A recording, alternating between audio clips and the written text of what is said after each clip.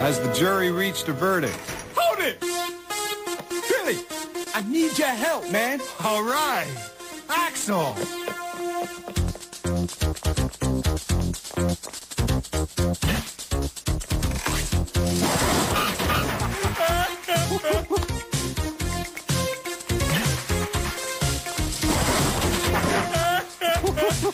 I'm sorry. They're all out of bananas. Axel? Don't go. Honey, wake up. What? Oh, I had that dream again. It's oh no, he's tied. Oh no! He's tied to the party. It's the podcasting equivalent of slipping down a hill. Just like, what I wow, did. you didn't fall down. But I you're almost just... said he's tardy to the party, but hey, it's tardy to the party. That sounds like an insult enough that I am tardy to the party, yeah. We fill our pockets rolls with various pieces of meal. It's the first time around. I have seen chunks of this on TV throughout my life. Usually the ending for some reason. Oh, really? Huh. And yeah, it's Beverly Hills Cop. It's Bill's choice. Bill, you never seen Beverly Hills Cop? We're on. It's gonna be one of those episodes. Oh yeah. I've never seen Beverly Hills Cop before. No. I know it's a weird. What? You know, this is a weird thing. I was just happened to be last week. What was it that thinking about talking about last week? Breaking and Breaking or Devil Wears Prada. Which to be fair, you that's looked a at pretty those good... choices and said, "What the fuck was I on?" How high am I? It was literally like the day after we recorded. I was flipping through the channels on cable. This is how a lot of my projects recently have started, was me flipping through the channels on cable. And I think it's the same channel that suddenly decided back in January that it wanted to start showing Roadhouse all the time. Now they're showing Beverly Hills Cop 2 all the time. And I started watching it. It's the first time I'd seen any of Beverly Hills Cop since I was a kid. And even when I was a kid, I never saw all of Beverly Hills Cop. I saw the opening of Beverly Hills Cop like 20 times, but I've never seen the whole film. But that got me thinking, I've never seen the original Beverly Hills Cop. And in fact, aside from that like opening 15 minutes of like Beverly Hills Cop 2 that I've seen 20 times, I don't think I've ever really sat down and watched an Eddie Murphy movie before.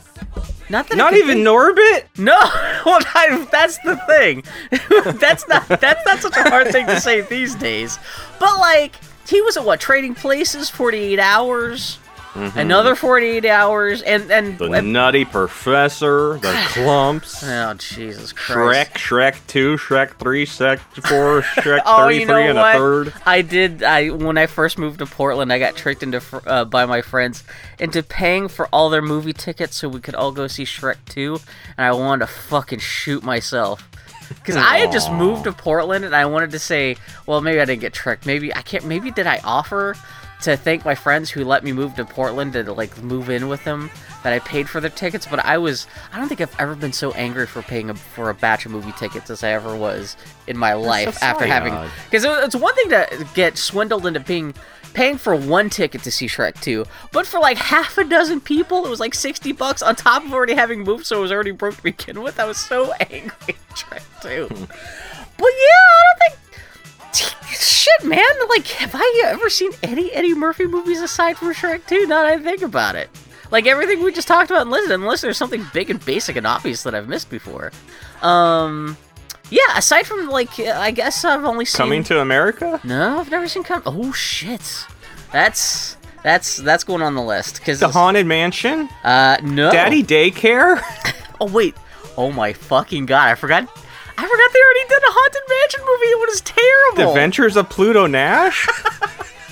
You just have his Wikipedia page up? Yeah, Dr. Dolittle 2? Coming to America is going on... Oh, Jesus Christ. I can't believe how many terrible movies he's made in the last 20 years. Like, intentionally going out of his way to make, like, embarrassing films. Coming to America, that's one I've always heard people talk about. That for some reason I've just always missed that too, just like the original Beverly Hills Cop. And I've Vampire in Brooklyn.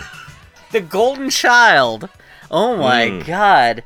Oh, that's another one I've seen chunks of on TV, but never watched the whole thing. My dad went to go see this in theaters. I don't remember why, because he wasn't much for quote-unquote black people movies. Oh, shit. That's the worst racial thing we get away with while talking about Eddie Murphy. We're doing pretty good. What's the one? He was in a movie with Richard Pryor. It took place in the 1930s. Eddie Murphy. Let me look Google. Oh, I'm not sure on that. Richard Pryor. It had a really cool poster by Drew Struzan. Let's see. It was called "My Butt Meat is Delicious." It's called Harlem Nights. Yeah, because for some reason when I went to go see like Back to the Future 2, my dad decided he wanted to go see. Because I think he liked Eddie Murphy and Richard Pryor, so he's like, "I'll go see that." And I think he liked it, but like it was, I don't know. Yeah, so Beverly Hills Cop. Somehow I completely avoided ever having seen like a single frame of this movie, which is weird because I grew up in the 80s and I grew up like watching Eddie Murphy. Well, it's not I grew up. When Eddie Murphy was on Saturday Night Live, I was still a little kid. But like I would see clips of that on like the Comedy Channel and stuff like that. And he was just such a huge celebrity when I was a kid. I mean, I just knew him mostly just from his fame rather than anything he actually made, really. But, yeah, it's weird to think... between the Beverly Hills Cop thing, the other thing that got me really thinking about Eddie Murphy was they just had the trailer a couple weeks ago for he is making a Dolomite, or not a Dolomite, Rudy Ray Moore biopic. That actually looks pretty good, at least from the trailer. I didn't realize that movie is supposedly written by the same guys who wrote Ed Wood. And those guys are really smart. Their commentary track for Ed Wood is fantastic. And so there's actually a good chance that Rudy Ray Moore movie could be actually kind of good. And that's the joke with Eddie Murphy for the last 20 years is like how he's somehow gone out of his way to make the worst shit possible. And so everyone's seeing this, and just by virtue of the fact that the Rudy Ray Moore movie looks okay, everyone's like, oh my god, Eddie Murphy might be coming back. We might be getting the good Eddie Murphy for the first time in like 30 years. And so that got me thinking, like, yeah, I would like to see an old good Eddie Murphy movie again. I figured, what the hell, why not start with the movie that really broke him open in terms of box office success?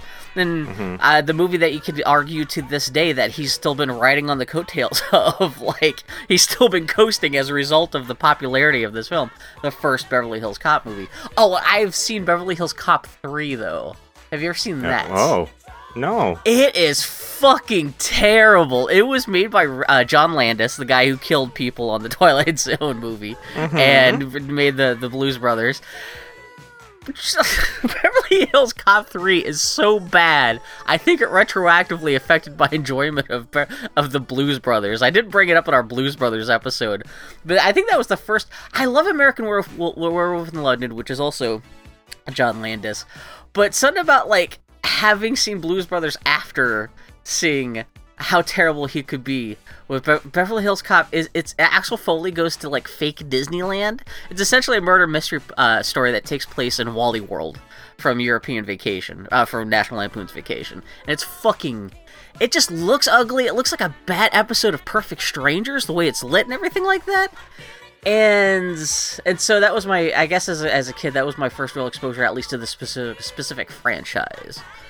And I have to say, at least Beverly Hills Cop 1 is better than the third one. It may not be a great film by itself, especially by 2019 standards. It is a fucking slow-ass movie. I do kind of appreciate how pokey... Yeah? The first 20 minutes moved all right, but then the last, like, third of the movie is a chore. The exciting gunfight against 3 people that goes on for, like, half an hour. Yeah, and everything leading up to it. Well, this movie was made before, like, the action... It was before, like, Schwarzenegger... Before Good Taste? Yeah, it was before action movies really became 80s action movies. It was 1984. And I guess the background of this movie was... Beverly Hills Cop was originally, like... I forget who came up with the idea, but... it was an idea that got passed around. Originally, this was supposed... I think it was supposed to be a Sylvester Stallone vehicle for the longest time. It was supposed to be, obviously, with Stallone... in the movie. It was supposed to be a straight action movie, and it was supposed to be this big budget thing where like he would murder 1 billion people, and it was supposed to end with like a car chase between a Lamborghini and a Porsche, and the bad guy would run into a train and the entire train would explode. And I guess Paramount Pictures, they were like, we don't want to spend that much money on this. How can we make this cheaper? And then when Stallone said that they wanted to make it cheaper, he was like, fuck this, I'm gonna go make Cobra or Over the Top, or what the fuck garbage he was making in the mid-'80s. And so I guess they were like, well, let's get this Eddie Murphy kid. He's looking for his first movie vehicle after leaving Saturday Night Live, and he's cheap. And with him, we could just make a cheap version of this movie where we can scale back all the gunfights, and hopefully him being funny will be like the main attraction, and so that we don't have to worry about like spending any time or money on the action stuff. And so the action. Let's make sure not to write him any jokes though. You can totally tell, like, it was the script was like, and then Eddie Murphy says something funny here. At least his bits don't go on forever. It's not like Paul Feig Ghostbusters, where like it's Eddie Murphy just rambling for 20 minutes, but you can tell where they just said, okay, and then Eddie Murphy just bluffs his way into this place, and we'll just let him do a shtick. We'll just give him the situation, but we'll let him come up with whatever the actual Foley shtick will be. And you know what the interesting thing is, because having seen Beverly Hills Cop 3, not that I haven't seen it forever, but and also having seen Beverly Hills Cop 2, at least parts of it, it's interesting to go back and see this first movie, because it's before Eddie Murphy had become kind of a caricature of himself. I know in the later two Beverly Hills Cop movies, Axel Foley becomes much more of a Bugs Bunny kind of character, where he's always got a witty retort, and he's always on, and he's never hurt or confounded by everyone else. He's always got to be the smartest guy in the room. I kind of like the energy of Eddie Murphy in this first movie, where it's a little bit slower, and of course he's the main hero. He never gets really fucked up by anyone else too much, but it's a little bit slower, and he doesn't always have the wittiest comebacks, and he's acting a little bit more like a grounded human being. He doesn't seem to be completely cloaked in plot armor, like the character seems to be in the other movies. I mean, granted, the only thing that really happens to him in this movie, he gets thrown through a window and shot in the arm. He gets shot in the arm at point-blank range, though, by a guy with a gun the size of a howitzer, and he gets a little flesh wound, though. He gets a little poster paint on his arm. But there's something about kind of the slow, pokey pace, because it's a 1984 film, and so, yeah, like I said, this is before 80s action movies had kind of honed itself into such a, like, into like a lax action hero caliber formula. So it's kind of funny to see like a 80s action film that's still kind of pokey. There's a chase scene at the beginning of the movie where the hero, Eddie Murphy, doesn't do anything. He just sits in the back of a truck for 20 minutes getting thrown around with a bunch of boxes. And he has no agency in the action scene, which even if they hadn't made this movie just even 3 years later, they would not have allowed that to happen. Eddie Murphy would be climbing on top of the truck or doing something. He wouldn't just be like sitting in the back of the truck going I can't do an Eddie Murphy laugh for shit. No, that was they nailed it.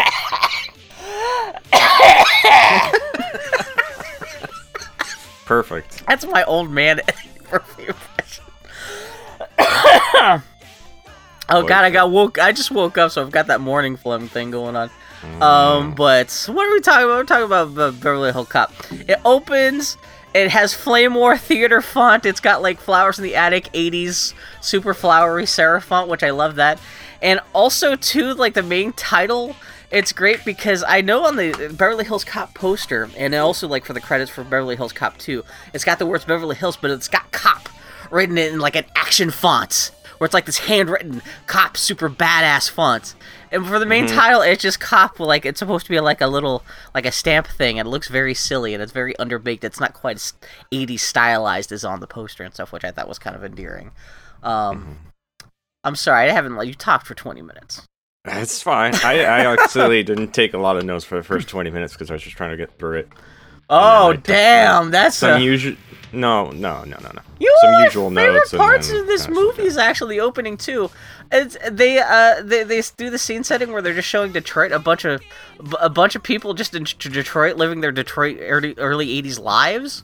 Which I actually kind of like, because it's obviously just real people. They're not actors, like this is not set up scenes or anything. I just this little time capsule of what Detroit was like in 1983. I thought was actually kind of interesting. I like that you can actually see one of the people look at the camera like, what the fuck is this? That's the kind of thing. I love, like, for the credit for the costume designer, they chose footage of like this white guy walking down the street with like his shirt is like, he's been wearing it every day for 30 years, and he's like literally wearing it through, and he's got this like piss-soaked hat. I don't know if that was like the credits people trying to like make fun of the costume designer. They get one of the most bummily dressed people in Detroit to be the main person for the but anyway, but yeah, I guess people are doing a cigarette deal in an alley. Yeah, and I mean, you know that Axel's a cop. His name's Axel Foley, Eddie Murphy's character. And he plays by his own rules, as all 80s cop does. He talks a lot, because that's Eddie Murphy. Yeah, he's a fast talker. There's a couple guys, I guess they're trying to sell 2 trucks full of stolen cigarettes. Yeah, for $2,000, but he wants $5,000. They argue. Cops show up. They drive. Stuff happens. Lots of cars get ruined. Yeah. And Eddie Murphy, again, he has no agency. He's just sitting in the back with all these, a bunch of empty boxes pretending to be full boxes of cigarettes. Mm-hmm. And he literally is just laughing to himself. And that's literally the whole... I mean, the end of the chase gets interesting. It gets a little John Landis-y because, the truck carrying People the are cigarettes... murdered? Are there? There's definitely, there's a whole fruit truck that gets destroyed. There's a Well, VW actors Beetle get that gets murdered, I destroyed. should say. Yeah? No, actors get murdered? Do they? Oh, because... John Landis? John Landis. Yeah, if you really want that John Landis effect, you actually have to have people driving in those, unsuspecting people in the fruit truck. Yeah. Mm. Oh, God. No, yeah, it's good destruction with the truck, I guess, Yeah. but... I mean, they're also the interesting thing. It looks like they're actually driving in Detroit. This isn't L.A., which these days, no one ever bothers to go out of L.A. to film stuff like this, unless they're filming stuff in Atlanta. So it's nice to actually, they're doing all these crazy stunts on, actual Detroit streets, which is pretty crazy. Did this fool think he was gonna get away from cops in a double semi? To be fair, he is mostly indestructible until the last 30 seconds of the chase. Yeah. He's Optimus Priming his way through all these other shitty streets and shit. I thought maybe Eddie Murphy was gonna go up to the cab and kick him or something. But no, he's not. Yeah. No. Like I said, that's how you can tell this is an early '80s movie because the hero doesn't do shit. He's just there for the spectacle. He gets in trouble from his boss for going undercover without permission. Yeah. And isn't that called just doing crimes? Yeah. When you're just helping out with mayhem and you're not actually doing anything. Yeah. And They're I guess upset because they can't charge the bad guys with crimes, but what about all the lives they put in danger and property and damage and... Yeah, even if they can't charge him with the bust, the fact that the guy he probably killed people during the escape. Damn it, we can't charge him with buying stolen cigarettes, but you can charge him with multiple homicides that he caused. Multiple homicides and causing $10,000 worth of damage to the city. Yeah. More than 10,000, yeah. Well, 1984. I did the math. Eddie Murphy's hotel room in today's dollars would be $600 a night, which, that's fucked up. But that's not too bad for a swanky place. That's not too bad, but yeah. I guess in Beverly Hills, actually, that's not too bad. But anyway. Paul Reiser is his best friend, even though he only shows up for a scene and a half. Oh, yeah. Mad About You? Was that his show? That's his show. He was also the bad guy in Aliens. Oh, was he the bad guy in Aliens? Shut up, I hate you. I hate you. Oh no, God. It's finally coming out on the podcast. That's the comment that broke Bill finally. You didn't know who Paul Reiser was? God. So his captain is a hard-ass black man, as all 80 cops movies do. I wonder if this is kind of the origin of this whole... I mean, in terms of 80s black police captain who's angry at the hero for being a rebel. Mm-hmm. You know, this is definitely... the only thing that's missing, he's not fat, and he's not played by the one guy who played the police captain in half of these roles.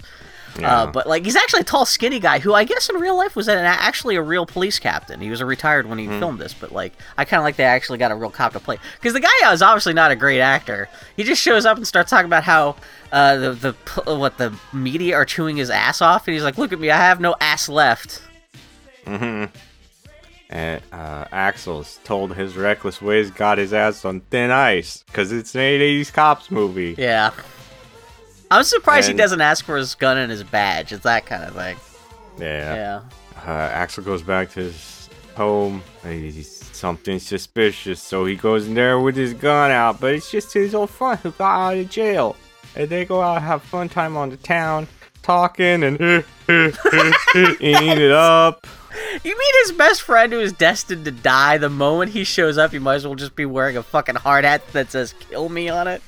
Yeah, I saw them. I haven't seen this movie before. I was like, why didn't they cast somebody bigger in this role? And then I was like, oh. Oh yeah. Well, I guess they try to trick see. the audience because I guess in the main credits he is credited along as being one of the main. I think it's like second built after like Eddie Murphy.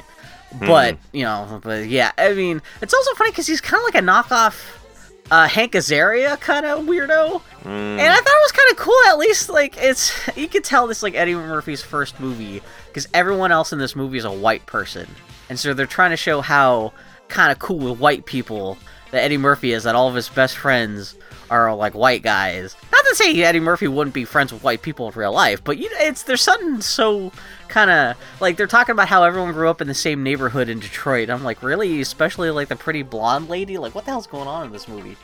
But really, mostly his best friend deserves to die because when Eddie Murphy comes running in, Because of that shirt.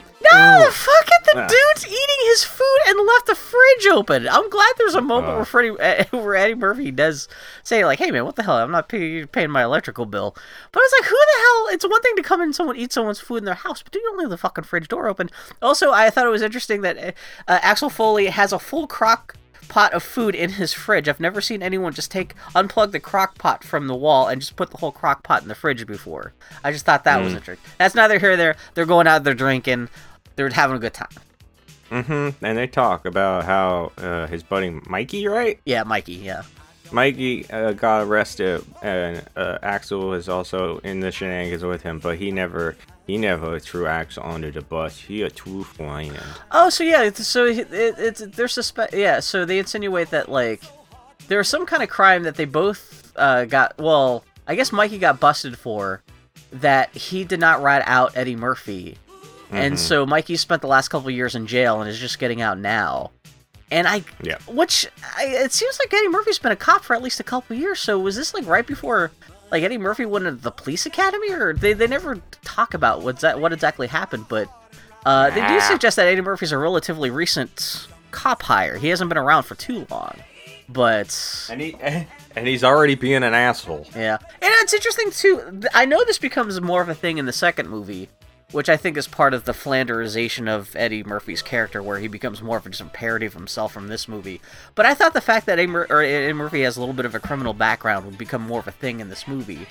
Because I think the 80s stereotype of the black guy, he's going to be streetwise, he's going to use his street smarts. No, it's more about the fact that he just uses his Detroit cop smarts, rather than his, like, wow, but that's neither here nor there. But anyway, they're talking and stuff. Yeah, he wants to go steal a car with him, but he's like, I'm a cop now, I can't do that. Mikey gets one drink into one scotch and soda, he's like, let's go commit crimes. Eddie Murphy is just like, are you serious? And he's not like funny about it, he's just like, what are you doing? What the fuck's wrong with you? Yeah.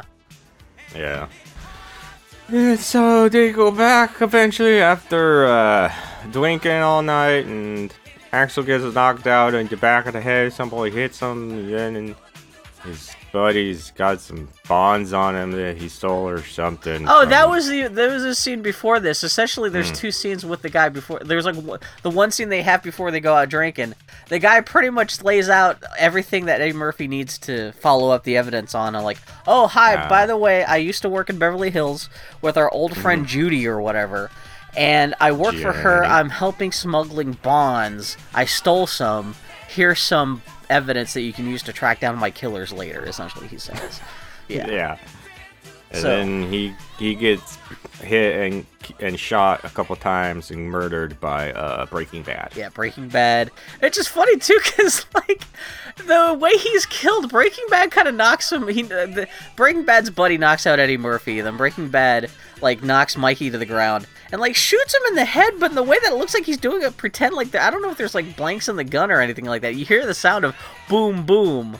But, like, they actually show him, like, on camera, but there's no blood or anything like that. Oh, wait, is Mikey actually dead? And suddenly cuts to the next scene, and there's, like, you know, all the cops are there, and the morgue police are there, and stuff like that. And I guess Mikey actually is dead. Okay, that's weird.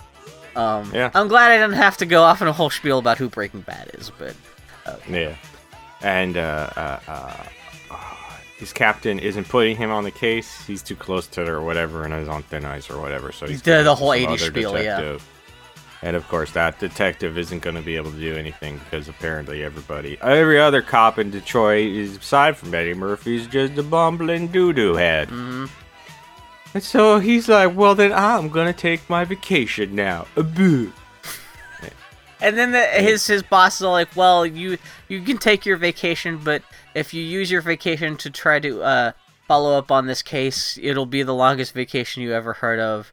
And then Eddie Murphy just kind of makes a face, and that's the end of the scene. And also his cop dad still keeps on yelling about him to go get himself checked out at the hospital. Mm-hmm. And Eddie Murphy Murphy does look bummed. I mean, I guess his friend just died, so he has to be acting kind of sad in this scene. But yeah. And then plenty of "Isn't Beverly Hills weird?" montage. Well, yeah, literally the first thing you see is a palm tree, and the camera pans down. I do like Eddie Murphy seems to be driving a shitty car from... I guess he just drove from Michigan straight to Beverly Hills, which kind of makes sense because he brought his gun. Even as a cop, I don't know if he'd be allowed to bring his gun onto an airplane. Well, I guess 1980s, actually. He drove his shitty car all the way there. Which I thought was actually kind of... Also he probably doesn't have a ton of money, which actually kind of shows how poor he is. I mean, no one goes out of the way to highlight it. It becomes a little bit of a joke with his lady friend later that he's still driving the same shitty car. But yeah, I thought that was... but yeah, it's just... You get to see all the fancy fucking Porsches and fancy stores and restaurants and all the weirdos dressed like 80s shitty rock stars and stuff walking around, and Eddie Murphy's just kind of... Is this the same montage that ends with him walking down the street and he walks past a couple people dressed like Michael Jackson and he's laughing? Yeah, I think so. Which is... I think the joke is that because Eddie Murphy... Have you ever seen Eddie Murphy stand-up? I've seen chunks of it. I've never actually watched. I think his most famous one is Raw, which he's wearing Michael Jackson's red leather jumpsuit, which I think that one of the guys... That's the same jumpsuit that one of the guys is wearing as he's walking past. And I almost assume that they dressed up a couple of extras to dress like that so they could make that joke, because you think... In 1983, if you're walking down the street dressed like Michael Jackson and you walk past Eddie Murphy and he starts laughing at you, you think you would recognize Eddie Murphy and get the joke. But yeah, but anyway, that's neither here nor there. Eddie Murphy's got to go check shit out. Yeah, he goes to a fancy hotel in a shitty car where the bellboy who grabs his bag from the front seat picks it up like it's full of shit. He pinches it with one finger, yeah. Yeah, guess what? Somebody who's paid to do that wouldn't do. Yeah. Act like an asshole and carry it like it's full of a contagious bubonic plague. It's an 80s class comedy, so everyone's got to be a cartoon of themselves a little bit. That's just bad customer service. You grab that with both hands. You got to show the customer respect and the property respect. You can't be all like, nah. You don't think disease-riddled rock stars or movie stars come in there all the time with their gross Also, bags? It's just a black guy in a shitty car. It's not like he's a homeless guy. He looks like he's infested with anything. It's not like he should be holding your nose while like a customer walks past. Oh, good heaven, is he wearing a sweaty shirt? Exactly. I'm almost surprised they don't do that, yeah. He goes inside, and there's no reservation for him under his name, and he does his Eddie Murphy thing, lying and being charming, and to get a room. This is 9/10 of Beverly Hills Cop, as Eddie Murphy walks into a room, has to bluff his way past white people. And that is literally like the lion's share of this movie, and this is scene 1 of 45. Where he has to do this. Is this the thing where he starts freaking about... He claims he has to... He's here in town to interview Michael Jackson, and then this is actually the one time the movie gets racial, is when the lady stonewalls him even after the Michael Jackson thing, and suddenly he's like, oh, you guys don't want to rent to... He says a bad racial word. And that's the key that unlocks the situation, and everyone's like, "Oh my god, okay, you're free. You got a free room. This is one just became like unlocked. Here, go have fun." He's charming. You think so? No. Oh, really? That's kind of what I like. That he's no. Not I mean, fully no. Let me rephrase. Yeah. When he's doing this shit, it's no thanks. Just get a fucking regular hotel room, dude. But. I mean, there's no reason why you can't just be staying in a Best Western on the other side of town and just drive to the crimes. Or yeah, exactly, yeah. Yeah. But anyway, I mean, that's the whole point of the movie, is that he's got to be scheming. He doesn't live like everyone else. He thinks outside the box. He goes and sees his friend Jenny at an art studio. Is it actually Jenny? It's Jenny. Okay, I thought it was Forrest Gump style Jenny. which does plenty of, oh man, isn't this art weird and out there? Oh, man. Can you believe Beverly Hills? Oh, it's so weird. How weird is it? Here's Cousin Balky. You know what? Eddie Murphy already has a reputation for being problematically homophobic. What the fuck?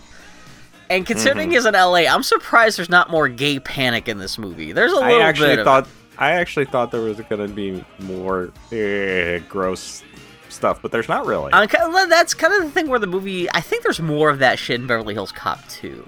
But in this first one, there is some, and they're making fun of how like the art scene seems to be filled with weird gay men like Balky Bartakamus. But like I forgot because fucking Balky's character comes back. He's actually a much bigger character in Beverly Hills Cop 3. He's an arms dealer all of a sudden in Beverly Hills Cop 3, which is a little bit of a kind of a weird career shift. So I forgot that because in Beverly Hills Cop 3, Eddie Murphy recognized him, and he was like, "Oh, hey, Serge," and I was like, "Oh, is he a character from before?" So I was like, "Oh shit, it's the origins of that character." This is a crazy prequel to Beverly Hills Cop 3. Yeah, it is. There's things are said between them. It's erotic things. It's sitcom levels of dialogue. What? I mean, well, it's funny because you got Balky, and it's funny how this character is kind of like Balky Bartakamus 1.0. Like, it's the rough draft, kind of slightly gay panic version. Because I think he even says, "Don't be stupid." Like, it's almost like, "Don't be ridiculous." It's almost kind of like that same kind of... You can kind of see where... How did they squeeze so many episodes of this foreign guy not understanding America for so long? Was that show on for like 7 years? I mean, Too long. I watched it. I can't pretend I didn't watch it. Too. But it is one of those things. Looking back at it now, you're like, shouldn't he have figured out America at some point? Yeah, after a better part of a decade, you think he would have picked up on a couple things. Well, that's the whole TGIF formula, is that you have a sitcom based on the thinnest premise possible, and you just run that premise into the ground beyond belief. Even compared to other sitcoms at the time, it was like, oh my god. So he goes and sees Jenny. She got Mikey a job. They all grew up together. Yeah, I guess Jenny runs this art gallery. And that leads Axel to go see Victor Maitland? Yeah, Victor Maitland, which is funny because that's the name of the couple. He's also her boss. Yeah, her boss. He's the rich industrial dude who actually owns the gallery. Yeah. He gets in by saying he's delivering flowers or whatever. He lies his way in. Hey, people who are going to be villains in 80s movies, maybe it's to stop wearing karate gis as suits. Yeah, karate gis, and this guy, he's got like a West German accent, or he's got the blue eyes. I mean, I know it's an 80s action comedy, but it's still just so chef's kiss perfect. He's wearing a fucking, yeah, you're not kidding about the gi gray thing. karate But it's like, gi, it's like a RoboCop gray, kind of like, because it's the 80s and he's corporate, so everything's got to be iron gray.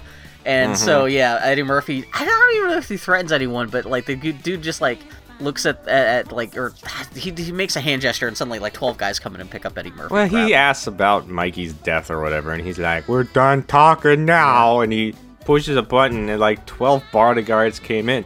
You know, art dealers always have like 12 huge bodyguards just waiting to defend their boss. Exactly. It's and what also, art dealers have. Eddie Murphy doesn't seem to parse the fact that Breaking Bad is also literally standing right next to him. He doesn't realize that Mikey's killer's standing right next to him. Not that he would recognize, because he never saw who exactly shot Mikey or knocked him out. But he doesn't even seem to understand that like there's anyone else in the room. But he gets picked up and literally thrown out. Yeah, there's a door, and you think, throw him out the door. Throw him out the window through the door. Did they miss? I guess the idea that this guy's supposed to be so rich. Well, I also guess this sets up how it's not quite racial, but it's more class than it is race. The fact that Eddie Murphy gets chucked out the window, and then he's the one who gets arrested. And like this, and I do like how Eddie Murphy's character is not making he actually is legitimately pissed off in this situation. He's not like making too many jokes here. He's like, "What the fuck are you doing?" And I do like the fact he doesn't even bring up the fact that he's a cop. He's just like, he doesn't explain the situation at all. And it's funny because the cops are like supermodels. They're like two Aryan fucking youth model looking guys. Which I guess this is just their way of highlighting the differences between the Detroit PD and the Beverly Hills PD, to the fact that they take him back to the Beverly Hills PD, and it's it's LA City Hall standing in for whatever I don't know what the actual police department headquarters in And LA looks like, but it's inside, like a apparently- palace. And inside, apparently, NASA is standing in for the Beverly Hills Police Department. What is this place? Because it looks like they started off building a relatively conventional police headquarters set, but then suddenly went all fucking Star Wars with it. I guess what happened was the director of this movie, Martin Brest, he was originally the guy who was supposed to direct the movie War Games. And for some reason, he got shit canned from that movie, but he always had his very specific idea. Have you ever seen War Games? No. The big set piece thing in War Games is that like half the movie takes place in like is it NORAD? It's like NASA's, or it's the military underground bunker where they control all the world's like supply of missiles and stuff like that. And I guess he had a very specific science fiction-y idea as to what that set should look like. And I guess when he got canned from War Games, he never got a chance to use that idea, so he took all those ideas and put them into the ideas for the set for this police department. Perfect. Just to highlight how different, I guess, it is from the Detroit PD, which is obviously the Detroit police department is just like, it looks like it's like in a fucking rundown, piss-filled high school. And whereas this place, it's literally, they've got like glowing maps and fucking diodes and shit. It's fucking, but it's still 80s as shit. Cops aren't taking dumps on the floor. It's so weird in Beverly Hills. Yeah, like there's not just jars of urine all over the place. He meets Detective Haggard and Rosewood, who's Judge Reinhold, Billy Rosewood. Yeah. Haggard's mad because Axel didn't identify himself as a cop when the other cops showed up. Also, he's a foul-mouthed hooligan or some shit from out of town. Yeah. And they square off with each other. And Well, even when Alex, the guy calls him a foul mouth, Eddie Murphy's only retort is "fuck you." I like he doesn't have a cute there's no like in another. If this were one of the sequels, there'd be an elaborate joke, but no, it just says "fuck you," which I thought was kind of great. And then they start punching each other. well, Haggard just punches him in the gut. Oh, that's He what it gets is. Yeah. He gets in trouble from RoboCop for doing it. This is the one thing I've seen this guy be in where I was like, is this guy gonna turn out to be evil? Because he seems to be. I mean, it's interesting because he actually comes in and actually makes Haggard, whatever the guy's name is, bald guy, apologize to Eddie Murphy. And so even though RoboCop seems to be kind of a hard ass, which that's all that guy ever plays, it is kind of nice to see he's on the side of maybe not justice, but at least he's chaotic good, lawful good rather than and even Eddie Murphy seems to be a little impressed by the fact that like the police chief is making this guy apologize to him. Yep, and he's like, you want to press charges on this asshole? And he's like, where I'm from, cops don't press charges on other cops. Yeah. Sounds good? Yeah, which that's maybe one of the few parts where it's like, okay, maybe the Detroit PD isn't a better place than the Beverly Hills. Yeah. Jesus. So he keeps claiming he's on vacation, just needs to use the bathroom, and then some random guys threw him out through a window. What the heck? They do know he's a cop, though, right? Because they say they ran the background check, and that he's asking them why he didn't tell them he was a cop to begin with. Yeah. Mm-hmm. Axel thinks they're all very. Oh, well, before that, the captain, the RoboCop tells Axel his boss called and said if Axel's working on that case, trying to figure it out, he better not come back to work. Yeah, and I think he also says something about how. Also, that the cops, that Axel's boss said he was actually a pretty good police officer, but also, if he's working very the case, promising young detective. That's what it was, yeah. So, Axel says they're all very polite in that jurisdiction and tells Haggard he's a pretty good punch he's got there. And I think he says Haggard, he stomps his foot at the exact time he gets that first syllable out. Yeah, I had to rewind that to go, I wonder if that was originally not Haggard, because it does not sound like Haggard. Yeah. Yeah. I don't know. And that's I honestly think that was, yeah. Yeah. Thanks, Eddie Murphy. At least it didn't make it into the finished film. Unless we're watching an edit. But okay.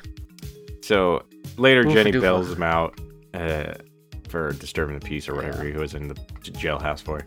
And tells him about her boss. He's been the top art dealer in town for 10 years or whatever. He's above reproach. Why would he ever do anything bad? Why? Every trustworthy, law-abiding citizen has 12 bodyguards to throw men out. Seriously. Also, I just realized her car is the red car that Eddie Murphy's sitting on the Beverly Hills Cop movie poster. Just throwing that out there. I just realized that now while we were watching it. Also, cops are following them very poorly. It's just doing a shit job of staying hidden. So once they get back to the hotel and they go up to his room, Axel sends down some room service to them because they're outside in their car. And Maitre D actually does come out with like a silver platter and like gives them room service. It's not just like they come out with like a go-to bag or a to-go bag. Yeah. It's like, here's like $50 worth of like actually fancy silverware to go with your food. Yep. And also that would make the room less than $600 a night because he ordered probably, I don't know, $100. Yeah, I was about to say, room service. So then while they're dealing with the food, he goes and gets some bananas from Damon Wayans.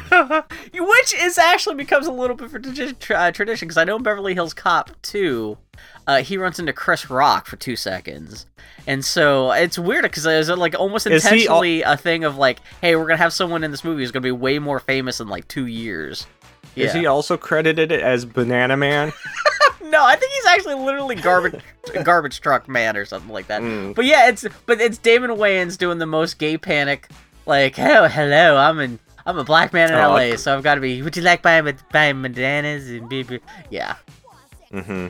So Axel goes outside, and while they're distracted with the food, shoves some bananas in their tailpipe. Which this is the one thing about the movie I knew. Did you ever see the Clerks cartoon from back in the day? No. They make a whole parody of this scene, and I had never seen this, so I don't know what the hell was going on. But yeah. And then him and Jenny leave in her car, and they give chase, but the car goes and dies because bananas. It's like too much potassium overload. Oh no, too many vitamins. I've always heard about the banana scene. Aside from even the Clerks thing, the one most referenced thing from this movie I've ever heard of, aside from the Axel F theme, the dun dun dun dun dun dun dun dun, every time that plays pretty much incessantly throughout the whole film. The only other thing I ever heard about this movie was the banana in the tailpipe scene, and so I was expecting some crazy mayhem, and no, he literally just puts a banana in the tailpipe, and the guy starts up the car and it goes 2 feet and stops, and that's it. I thought the car was gonna the tailpipe was gonna explode or something, like it was gonna turn into a thing, but no, that's it. And I'm like, well, okay, movie. Thank you for being from 1984. It's not the movie's fault, but just from, it couldn't live up to its own legacy. But anyway. Judge Reinhold looks back and says, "This is the second time today I've had a banana in my tailpipe," and winks at Haggard. You shut up. I worked hard on thinking of that right now. I like Judge Reinhold. Oh, God. Have you ever seen Fast Times from Ridgemont High? No. Oh, man, you should do that, because if you want me to freak out about Judge Reinhold for a while... I mean, that's the one with Phoebe Cates all topless, too. But anyway, that's neither here nor there. Anyhow, Jenny and Axel decide to go check out the shipping warehouse, the shipping facility that the art gallery uses. He finds coffee grounds. How suspicious. Yeah, and he doesn't say why. He's just like, coffee grounds, huh? Then some guys come in a van. They open up the door to the van, get a box out, put that box on a table, take some bonds out of it, put those in a bag, pick the box back up and take it to the van. Why couldn't they have done all that in the van? Why did they have to bring that inside? The audience needs to have a physical example of exactly, Because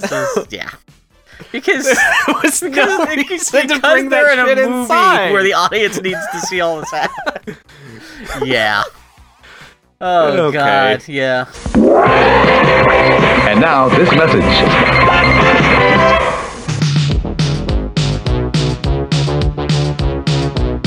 Eddie Murphy is a Detroit cop on vacation in Beverly Hills. I just got off the phone with an Inspector Todd in Detroit. He says if you're out here investigating the Tandino murder, you needn't bother coming back. I don't want to take it anymore.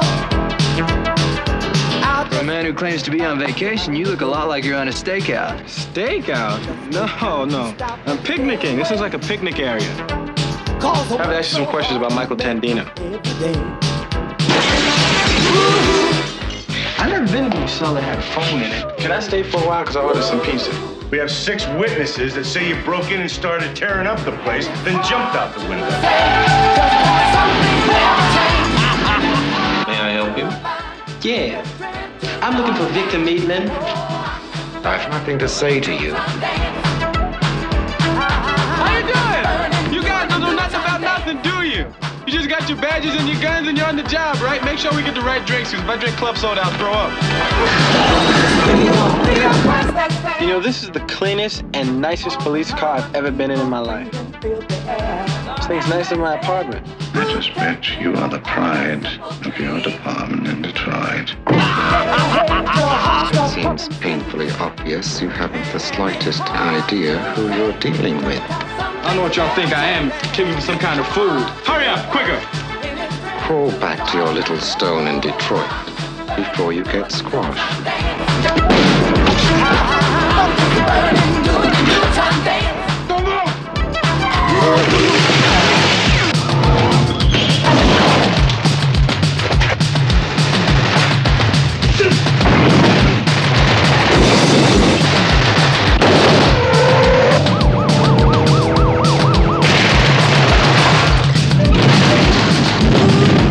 Cover me. Police! You're all under arrest! You do that again, I'll shoot you myself. Eddie Murphy, Beverly Hills Cop.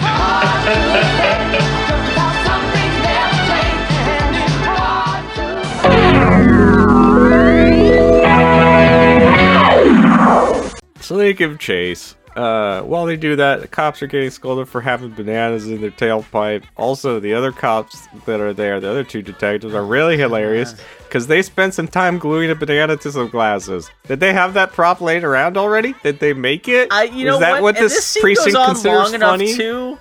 Oh, there's actual nostrils in the banana part. Like, they cut out, like, someone had to really craft that thing. I wonder if someone just happened to find that banana eyeglass thing in a joke store 2 years before the movie came out. So maybe maybe the whole justification for this movie existing was they were trying to figure out a movie that they could plug that joke into, just so they could make use of these $2 novelty glasses they found in a joke shop somewhere. But yeah. But yeah, that scene goes on forever. Like, the way this movie's paced, it's 1984 as fuck. Yeah, they follow the van to a warehouse, a customs warehouse, bonded stuff goes on around, whatever. Yeah. Alex sends Jenny home, sneaks in, poses as a custom agent, demanding to see papers and shit, and being a real jerk. Yeah. Yeah, this is one of the few things where, like, the security guard is really trying to do his job, and then Axel Foley really has to run hard over him to, like, he starts... I mean, this is kind of the one of Axel Foley's biggest defenses is... like, outrage, and if someone asks a justifiable question, like, do you have ID, he starts getting more angry and stuff like that. And this is one of the things while watching this movie, is like, man, think about all the poor people who lost their jobs as a result of, like, Eddie Murphy's actions in this movie. All these people doing their legitimate jobs, but because he was just so incessantly fucking with them. I mean, I guess he's solving a crime, but his friend's dead. I don't know.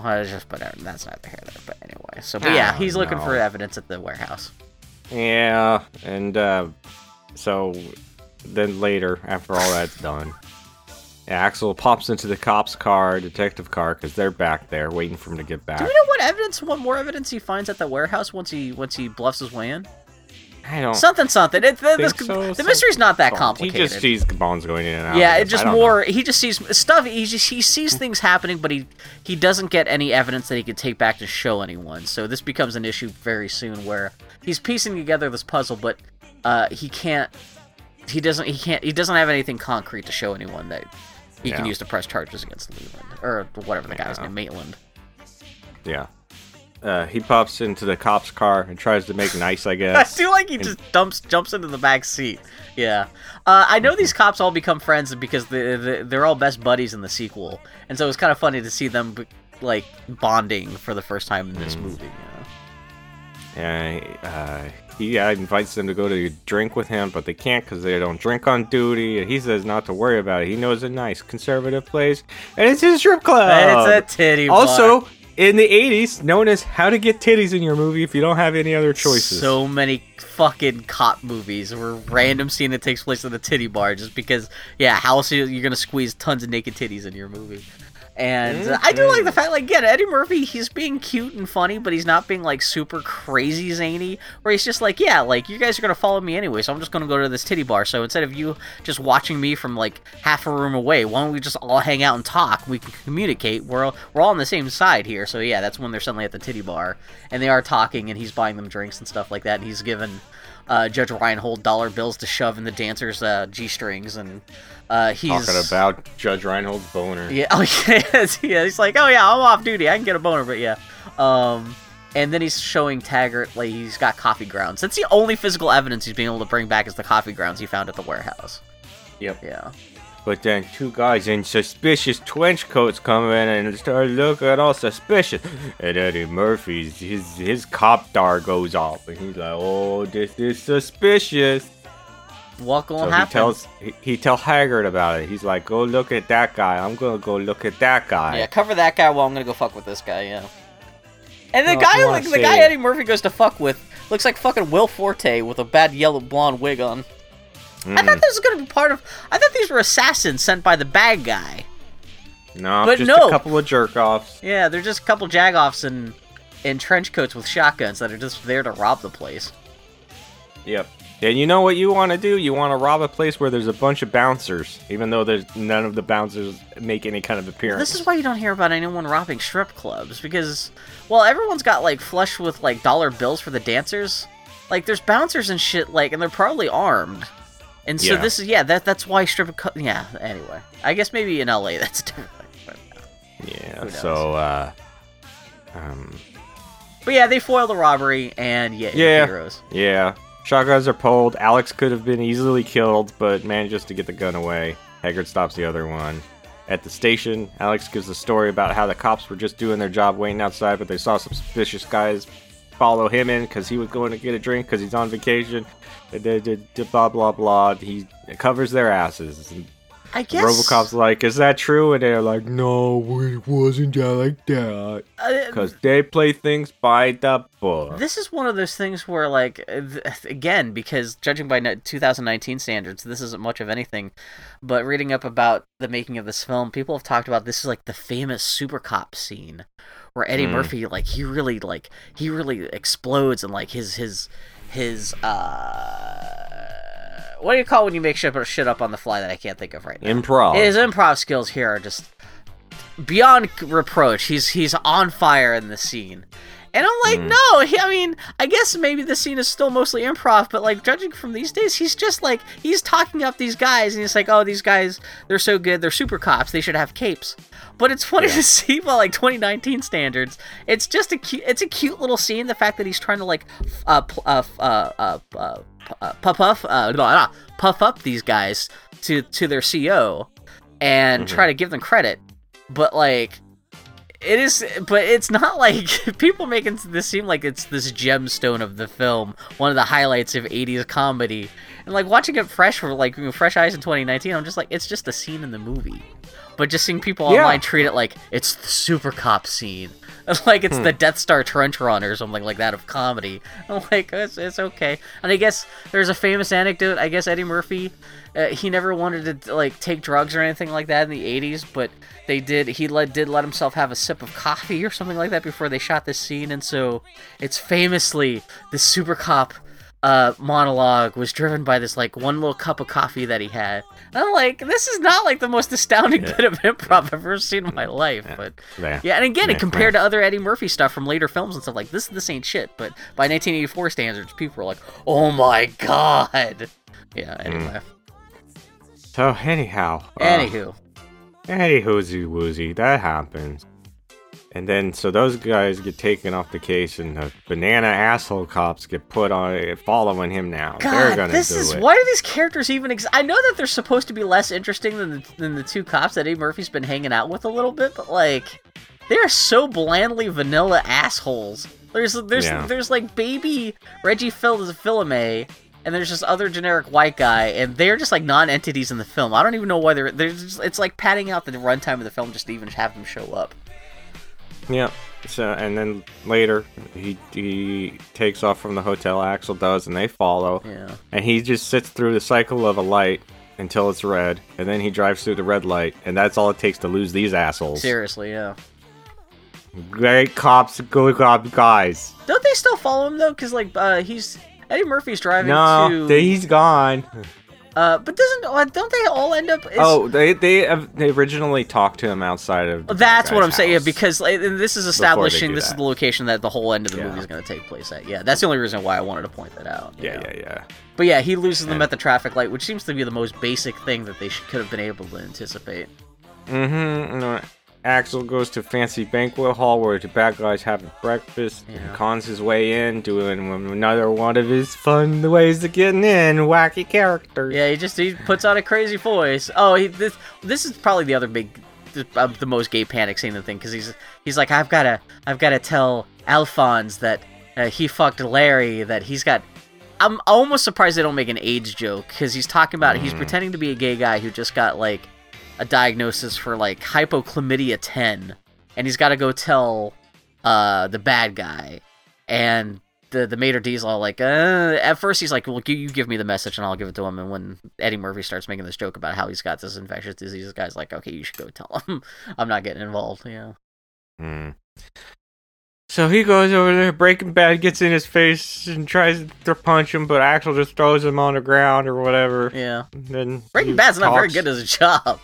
No, and then he throws him across the banquet table, and then he sits down to talk to Maitland and lays the shit out, and saying he thinks he had Mike killed or whatever. And Maitland's all evil about it and is like, you don't know who you're dealing with. Yeah. I do love Eddie Murphy. He's just like, I'm gonna find out what's going on and I'm gonna fuck you up.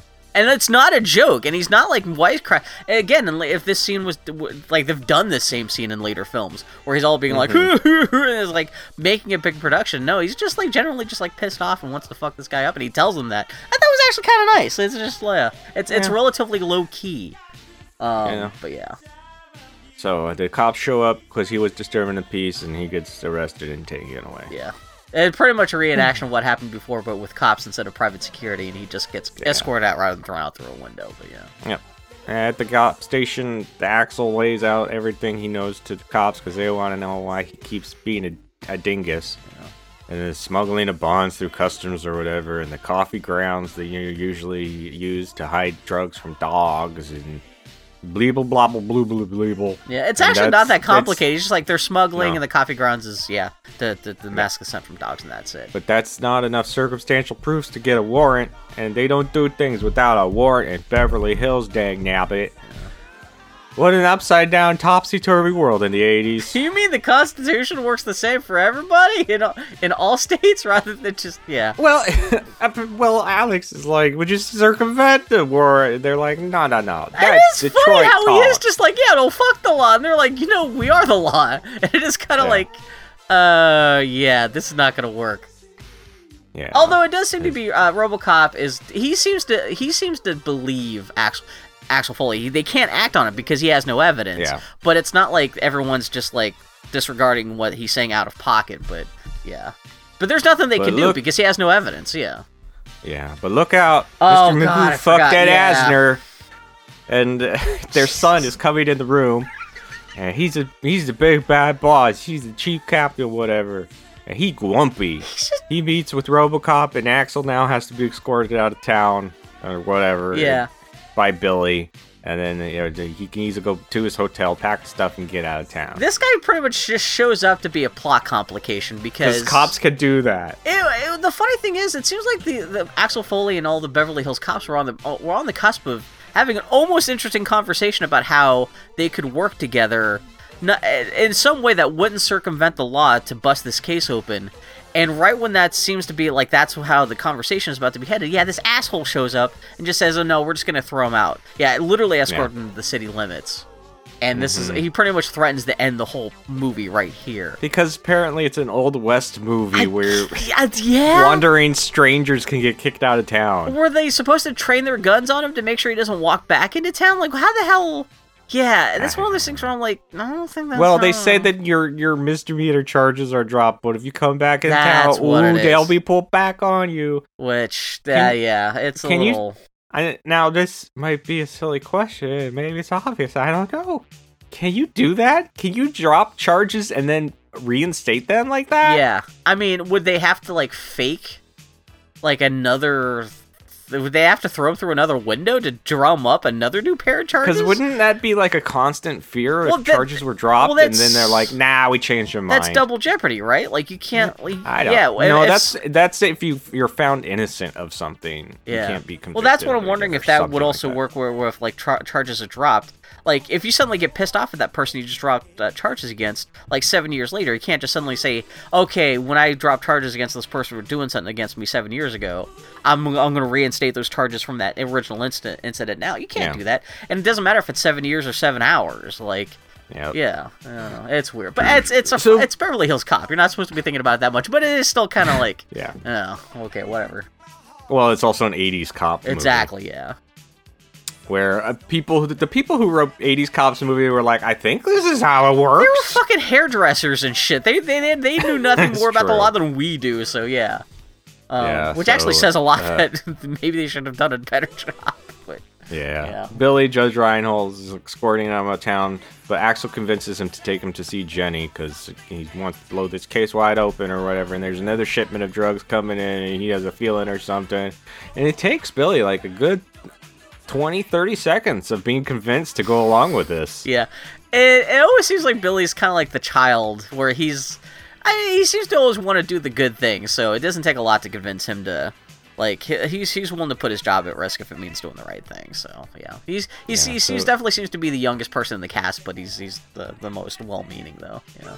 Yeah, he takes him to see Jenny, because they need her warehouse key, even though he's proven that he's not below or above, however you want to put it. Yeah, he's literally got like a lock-picking kit later when they're trying to get into Maitland's place, so I don't know, And despite being able to talk anybody into anything, Jenny's like, I'm going, and he says, no, it's dangerous, and she says, I'm going, and he said, okay. Yeah. What are you doing, Axel? This is also... You know there's gonna be guns and drugs and shit. Yeah. Don't let her come. And it's also, like, I don't understand why this character even exists in this movie. Originally, I thought it was kind of cool that, like... I guess they wanted to have a pretty rich white blonde lady in this movie just to show that, like... Oh, anyone can be friends with Eddie Murphy. He doesn't have to be a threat to a pretty white lady. Because I know that's always a thing with Hollywood, where it's like... But reading about the history of this movie, I guess originally she was supposed to be the love interest for the Axel Foley character, back when it was supposed to be played by Sylvester Stallone or whoever the hell else they were hoping to have this be a vehicle for an action star for. But I guess when they got Eddie Murphy involved, they were like, we can't have a black guy dating a white lady, so we're just gonna make her the platonic best friend. Which I was gross, but at the same time, I did actually like the fact they didn't try to put them in a relationship. That's what I thought was actually kind of nice. They're just friends. Even if it was just a show, I thought it was okay. I thought originally it was only for slightly racist reasons, just to show, hey, he could be friends with anybody. But, like, no, it just turns out actually the filmmakers are just racist pieces. Yeah, so, yeah, anyway. No, not filmmakers. Or the studio, no, in the movie, the filmmakers are always good at heart. Hollywood's run by love. Yeah. Yeah, so... But now, now she just exists to be like this, like, of course, to be kidnapped. She's the Princess Peach at the end of this movie. Yeah. They go to the warehouse and they tell Judge Reinhold he got to stay in the car because he's a cop, and if he goes in there without probable cause, they're gonna be trouble. Yeah. So his job is just to sit outside and watch everyone else get kidnapped. And let the kidnappers see him, a cop, watching them do it, and they don't stop kidnapping them later. Yeah. They go inside, open up a crate, find some coffee grounds. Underneath the coffee ground, there's drugs, but there's also people with guns. Yeah. Why do the people with guns let them, like, bust open one of their containers and, like, slice into some of their cocaine? Why just stick the guns, like... Why do they wait until it fucked up their shipment a little bit? Like, even aside from... I don't know. I don't know. I always wonder about that in movies, like, yeah. Yeah. I don't know why. So they do that, and then the art dealer bad guy shows up and scolds everybody for getting into his business or whatever, is disappointed in Jenny, and then he takes her for reasons that is unclear. Yeah, he just kidnaps her. He's Bowser and Princess Peach. That's all it is, yeah. And then they leave. Yeah, and fucking Rosewood's outside. He watches them speed away. But he doesn't do anything. But, like, no one seems to recognize that, like, literally John Reinhold is parked at the end of the driveway that everyone's in watching them. Yeah. It's the weird, Breaking Bad says he wished he had killed Alex when he had the chance back at Detroit where he killed Mikey. Oh, and then he slaps him around some and they leave Alex to his fate. And outside, Billy finally builds up the guts to go inside after watching everybody come in and out and not getting involved. He goes inside where Alex is getting bunches of punches, and he yells, "Hey, freeze!" And then he gets shot at, but then he kills the guy who had knocked Alex out back. He does make a little bit of a face after he kills the guy, which I thought was... It's not a big moment or anything like that, but he seems to be kind of like, oh, fuck, what did I do? But then the rest of the movie happens, but I thought it was kind of nice to give... I'm sure wasn't a thing the filmmakers did, that was just Judge Reinhold just throwing in a quick character beat of like, oh, fuck, but yeah. Yeah. And then Alex fights off the other two guys, and... Axel. I do like to call it Axel. Axel is such a weird name that, like, yeah. And then they give chase, and then Billy radios to tell Hager to check out the warehouse. Hager tells the other two cops to go check it out, the other two detective dinguses. Yeah. And only report to him. And the bass line tells me things are escalating. Yeah, because it's all like, I think it's probably just Axel F still playing over and over again. You know what kills me? This movie... That they could have used that bass line more in this movie? I don't think there was room. The only part of the movie that they don't use it is when they're playing the Neutron Dance by the Pointer Sisters at the start of the film during the truck chase, which that's the one song I knew from this film other than the Axel F theme. And for a movie that was such a big pop hit, I thought it was kind of funny that it's only used in the opening chase scene while Eddie Murphy's just getting thrown around the back of a truck, not doing anything. And like you think, if anything, that would be at least over the end credits or over the action scene at the end of the movie. But no, it just anyway. Yeah, no. So they go to the house, and this is when Eddie Murphy breaks out the lockpicking kit because they're trying to break into Maitland's mansion. Hager shows up and is like, "What are you doing?" He's like, "I'm going to save Jenny. She kidnapped in there." And he's like, "Oh, okay." And they all go in together, but Hager gets a shotgun before he do. Yeah, which is kind of nice to show he's a little... Because he's been a clown the whole movie, so it's nice to see he's a little bit of a badass. One interesting thing, too, the whole end of the movie only works because... by 1984 standards, they have a completely magical GPS tracking system for all the cars, which I guess didn't really exist at the time. But these days, we just take it for granted that this stuff can kind of happen. For 1984, people point out, like, no, this is just a plot sheet that was invented by the screenwriters that did just happen to become a thing. You don't know what it's like at Beverly Hills. It's that's true, too. Magical wonderland over there. They've been using Star Trek transporters since 1995, but they just haven't bothered to tell the rest of the world yet. Yep. Yeah. So, they go through the door, the side door of the house, the alarm is tripped, and now the baddies are aware. Axel's running around the grounds. Yeah. RoboCop tries to figure out where his employees He's are. using the GPS on all the cars to figure out everyone's heading to Maitland's place. And there's a whole thing where Eddie Murphy, he's skulking around the grounds. He, like, silently motions to Rosewood and Taggart to, like, give him cover. Oh, I'm just giving you the music. I know, but yeah. But anyway, so Rosewood and Taggart, they suddenly realize that there's a wall, and instead of just going to find another way to the mansion, they spend 20 minutes trying to climb up a wall. And then they finally climb over the wall, and when they climb over the wall magically changes to a different kind of wall. This whole end of the movie has a lot of weird continuity, weird mistakes. But then, I think dudes with Uzis show up and start shooting at everyone, and then the gunfight for the whole rest of the movie takes place. And Eddie Murphy's doing, like, ducks and rolls, and he brought one tiny gun with 3 bullets in it. I forget what actually happens the rest. I could just narrate. I'm watching it now. I could just, like, and then Judge Reinhold, he shoots that guy. I just wanted to see how long it would take before you broke. And that guy has an Uzi. And there's a third guy with... it's kind of funny, though, because we were making fun of how kind of chintzy the action scene, because there's literally, like, only 3 bad guys involved in the gunfight at the end. Yeah. Like, 3 guys with the same 3 Uzis. And which, if I could see this, if this had been like a Schwarzenegger or a Stallone movie, this would be much more of a commando kind of thing, where like armies of bad guys and explosions. And this is just very kind of tiny little gunfights over and over again. why do these fools try to sneak just out in the open all the time? Yeah, I don't know. Like hunched over, but moseying across the They're yards, kinda and then the moseying. bad guys shoot at their feet. Eddie if they had Murphy- taken 2 seconds to aim, all these guys would have been dead a dozen times. Eddie Murphy himself, he's actually doing a little bit of a ducking rolling. There's actually one bit where he jumps off a porch and does a duck and roll, where he magically turns into a stunt guy that looks nothing like him when he hits the ground. But Eddie Murphy is kind of doing all these fucking Quincy Taggart from Galaxy Quest, just random rolls for no reason. And yeah, even though he's got the other guys right next to him and they're not rolling and they're surviving okay too, but I guess they would just want to show that Axel Foley's a little more physically active. Yeah. But yeah, just Uzis, just And gunshots all over the place. RoboCop sends tons of cops to that address. Alex goes inside the building. He gets in a firefight with Breaking Bad. Shenanigans happen outside. It's supposed to be this dialogue, tense whatever. cat and mouse game between Breaking Bad and Axel Foley, but it's just No. kind of because it's 1984 and they hadn't really mastered this yet. It's just kind of just random people looking around empty rooms for 5 minutes. You know what would have helped Breaking Bad out in this situation? What's that? A crocheted chainmail vest. He didn't get impaled through a metal pipe. Mm-hmm. I mean, granted, that didn't help that guy from... That was Commando 2, right? Yeah.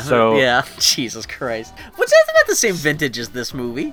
Maybe Alex kills Breaking Bad. Yeah, and shoots him a there's bunch. not any interesting way. He just gets the jump on Breaking Bad. I think Breaking Bad gets a shotgun blast off and still manages to miss Axel Foley, but yeah. Yep. Well, all the bad guys in this are terrible names. Oh yeah, we're getting to the worst one coming up. Yeah, and Axel gets shot in the arm. But yeah, the guy's got by a the art giant dealer. fucking cannon, and Axel Foley goes, I got red poster Shouldn't paint on this it. fool be fleeing the country right now? Yeah, well, it's funny because his underlings are trying to escape. There's a couple guys who suddenly they see what's going on. They jump into a van and try to escape. But they get fucked up by the cops. There's literally 20 cop cars all in a daisy chain trying to get into the driveway, and the first cop car crashes into the van that the henchmen are trying to steal, and it creates this whole thing where all the cop cars just kind of slam each other in the driveway. It's it's just, I guess it's just random action for action's sakes. Yep. Yeah. Dozens and dozens of cops show up. Axel finds Maitland holding Jenny hostage. RoboCop comes in and says, "Freeze!" And then Jenny elbows that guy. Yeah. And he gets out, and she gets out of the way. He shoots at the cops, and he just gets peppered with bullets. He just gets fucking for being blown a huge away. drug mogul. He is really, really dumb. Yeah, no, not exactly the greatest criminal mastermind in an 80s action movie ever, that's for damn sure.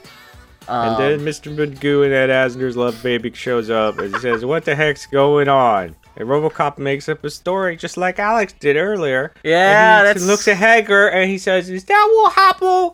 Because he's made it all sound like it was by the books. And instead of saying, "Well, here's what actually happened," like he did earlier in the movie, he's like, "Yeah, that's true." Well, because Taggart was the first one to tear down Axel Foley's made-up story before, but now he's learned his lesson to go along with RoboCop's new fake story. And then fucking Mr. Magoo's all like, "Oh, that's good. I'm glad you're telling the truth." And that's the end of the movie, practically. That's how everything wraps up. And Axel checks out of a hotel, but the cops show up, Haggard and Billy, and they're like, "Put it on the police tab." Which, that's fucked up. That's a criminal abuse of taxpayer funds. Yeah. Jesus he buys them robes. Yay. And they're there to make sure he gets escorted out of town. He's like, "Hey, we should go for a drink first." But they say they're on duty, and Haggard says, "One bear won't kill us. One bad apple is slowly poisoning the whole batch." Yeah. By Alex. Police Academy 4. By fucking Beverly Hills Cop 4, that character's dead of alcoholism. Yeah. Alex gets in the car and says, "I know a great place. It'll be great. Trust me." And it freezes and it ends. And then, it ends Good in the ending middle. joke? That's the joke that you go out on? And to the point that, when we first started this chat, before we started recording for the podcast, though, Daniel was still wrapping up the last 3 minutes of the movie, and he waited to see if there's something at the end credits, and that's exactly what I did, too. Just, not that the 1980s movies were much for end credit stingers, but, that is such a random, terrible joke to end the movie with. You wonder if it's gonna show them at the new... Yeah. Yeah, Shouldn't they have gone somewhere? And then no, that's just it. That's just okay, and that's how you end one of the... Shouldn't they have been eating Damon Wayans bananas or something? Yeah, because it seems like it's going to lead to a joke with the punchline later, but yeah, that second boot never drops. No. And you know what the thing that fucked me up too is, because I've seen bits and pieces of Beverly Hills Cop 2, I know the second movie starts with Axel Foley's, he's back being a cop in Detroit, but for some reason he's suddenly rich. He's running around in like a Ferrari Testarossa in the second, at the beginning of the second movie without any explanation. So I thought at the end of this movie he would get some kind of reward and get money, and you would see him buying the car that he has at the start of Beverly Hills Cop 2. But no, I guess just randomly, I guess he's such a good cop in Detroit now at the start of the second movie that he can afford like this fucking fancy ass car. But that's neither here nor there. But yeah, that's Beverly Hills Cop. What'd you think? Yeah, that's fine. It was, I mean, yeah. It's always kind of been lauded as this huge comedic thing or whatever, but it's not. Yeah. I didn't think it was funny. It was a fine, like, 80s cop movie, but it wasn't funny. You know, the ultimate irony is someday when I finally actually do get around to doing The Devil Wears Prada, we're going to be more entertained by that than we were by this. Maybe. Yeah, despite me thinking this is going to be the thing that would be most entertained by out of the three options we had. But yeah, I mean, it's actually, like I said, I kind of appreciate the fact that Eddie Murphy is not quite so much of a cartoon character in this movie, and the movie's a bit more grounded, and paced is so slow and kind of dopey. I kind of like that. It's such a relic, but it's also not that great. Yeah. No. It's entertaining, and I'm glad to have seen it just for the sake of, hey, I saw Eddie Murphy's first, best, biggest thing that he's never lived up to since then, I guess. But yeah, that's it. That's the highlight of his career. That's kind of depressing a little bit, I guess. Is it? I guess. Or is that what you consider the highlight of his career? Oh, The Heat Is On. Oh, I forgot that song. Well, I mean, I think it's probably the most financially successful thing he's ever been a part of. It's definitely not the Haunted Mansion. No. God, I forgot they did the Haunted Mansion. They wasted that opportunity to do something good. I know they keep on. And if there's one thing we know about Disney, it's that they will never rehash a movie they've done never before. Again. Yeah. Nope. Yeah. Why are they not remaking the fucking Black Cauldron? Talk about a movie that could actually benefit from a remake, but. I don't know. But yeah, that's Beverly Hills Cop. I don't know. I might sit down and watch a bit more of Beverly Hills Cop 2 to see if that might be justification. I think that's a better. I think that's more of an actual action. I think that's more of the pace that we would expect from a movie like this. But I don't know if that'll be enough to justify us doing a whole episode just about Beverly Hills Cop 2. But I know there's more crazy stars that show up in that movie than this thing. But yeah. Doesn't have, I only have one piece, but fantastic IMDb trivia. Oh no. Oh no. Oh, where? Look closely. You will see that Victor Mayland has practically no eyebrows. What? One of one found this interesting. One other person in the world saw that. They're like, I gotta upvote that. I gotta save that. That's definitely gold star to that person. What? What? Whoa! Oh no, this one's great too. In this movie, Lisa Elfberg plays Bronson Pinchot's boss. Yeah. In 10 to Midnight, she plays Charles Bronson's daughter. How are those related? Fuck if I know. Is it because it's Bronson Pinchot and then Charles Bronson? Like, it's just the name Bronson's involved? I guess. I don't know. Man, I know. My brother and me like kind of turned Yahoo Answers into kind of like a stellar, celebrated worst part of the internet, but I can't. I'm shocked that no one's done like a popular podcast just driven by the stupidest parts of the IMDb trivia pages. There's so many. Oh my god, so many podcasts. There's bound to be one out there. Well, that's why successful podcast, because I'm sure someone's out there, but like it lasted an episode and a half. Not like our successful podcast that's lasted 200 plus episodes. I mean, I just don't know how you create a whole podcast around IMDb trivia. Man, you could really pretty much any movie you could find something stupid in there to talk about. Just like, oh, you know what? I wonder if you could actually track which bits of trivia were submitted by which people, and then I mean, you should look up to see if there's like a name attached to whoever submitted that eyebrow trivia. No, I don't see anything. Oh, really? Because like I know you could do that with the Amazon reviews. Well, people have made like I follow a whole Twitter account that's just highlighting the stupidest Amazon reviews out there. But with Amazon reviews, they like you can actually click through people's accounts and look back and see, oh, this person just consistently leaves insane reviews for everything. Like that's not just a one-off goof someone did, but like, yeah. Yeah, it's a shame there's not something like that for IMDb trivia, because IMDb trivia is so fucking stupid.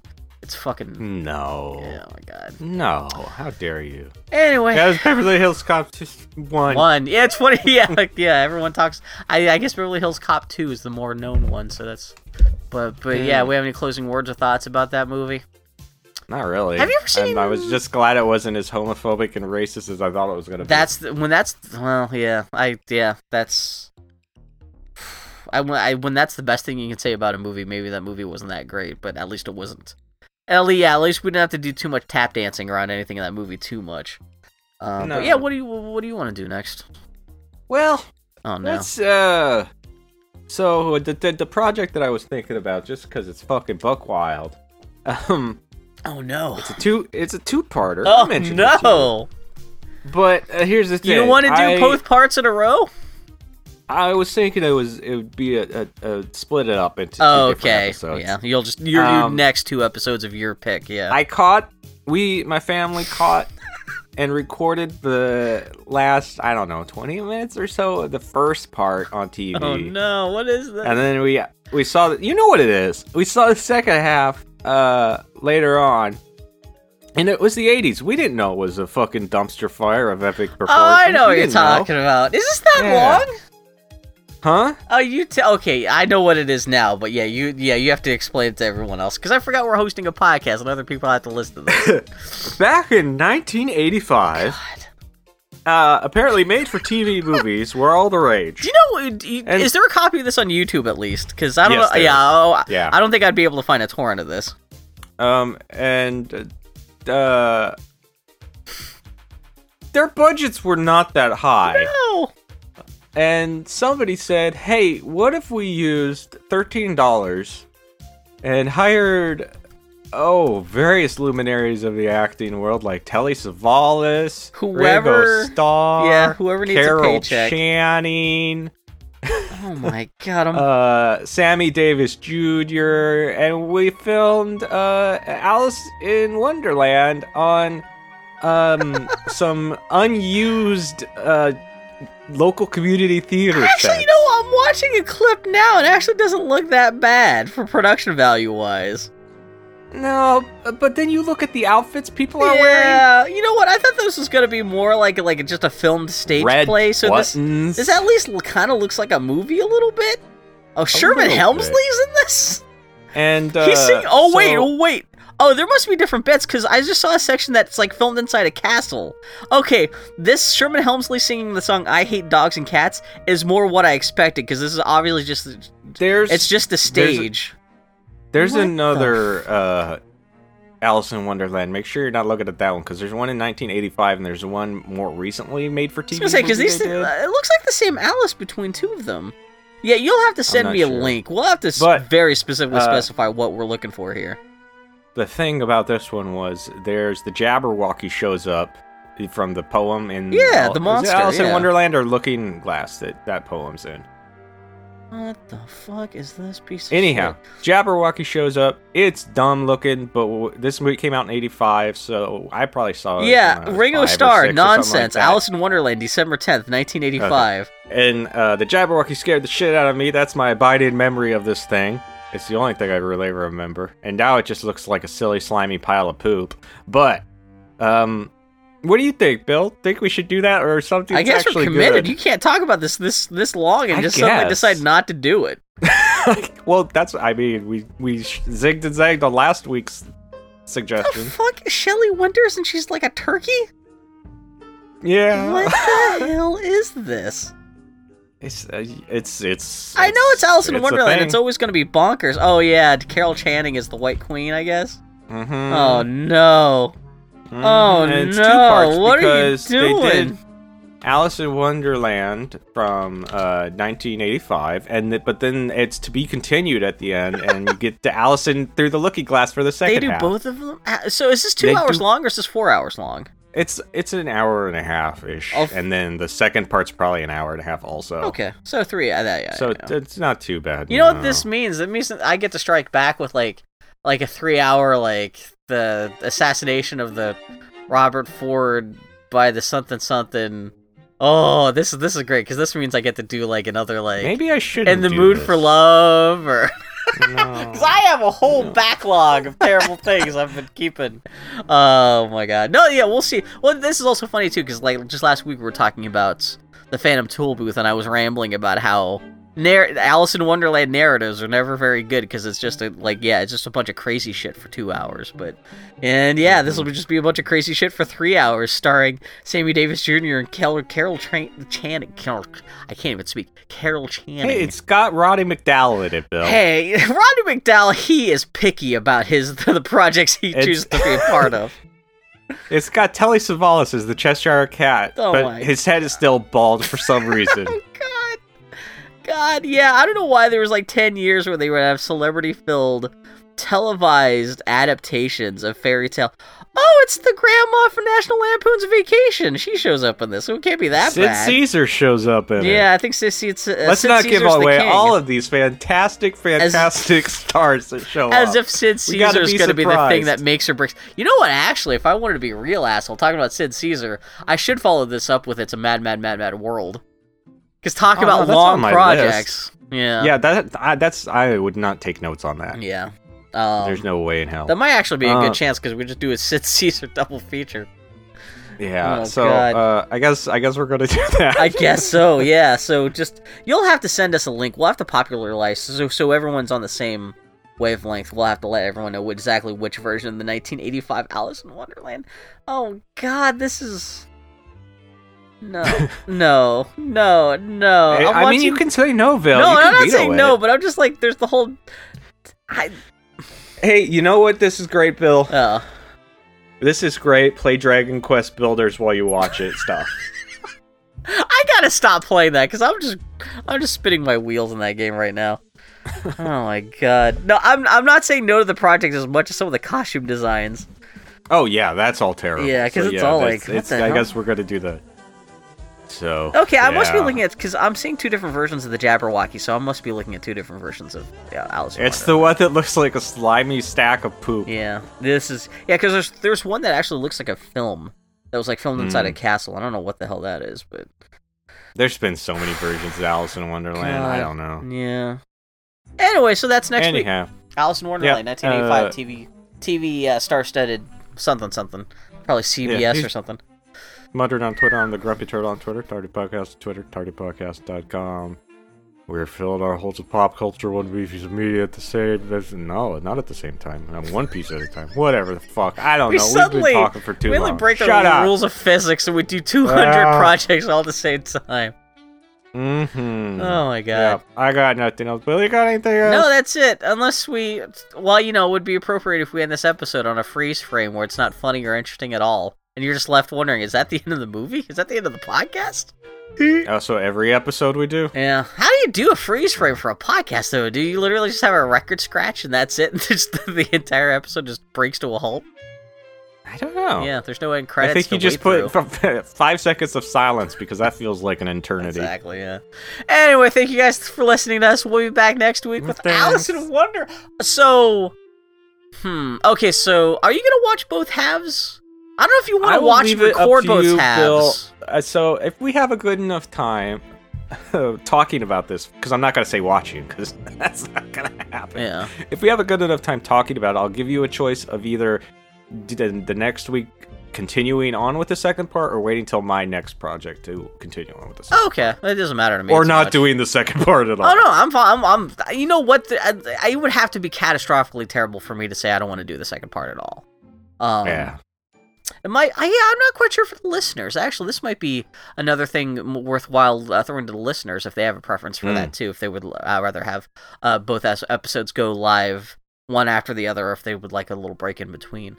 But yeah, because to me it really doesn't matter too much, and I'm not worried about sticking to any kind of particular schedule or anything like that either. But we'll figure stuff out. But yeah, I'll have to actually sit down and start watching it, and then we can start making firm plans around that. But oofa doofa.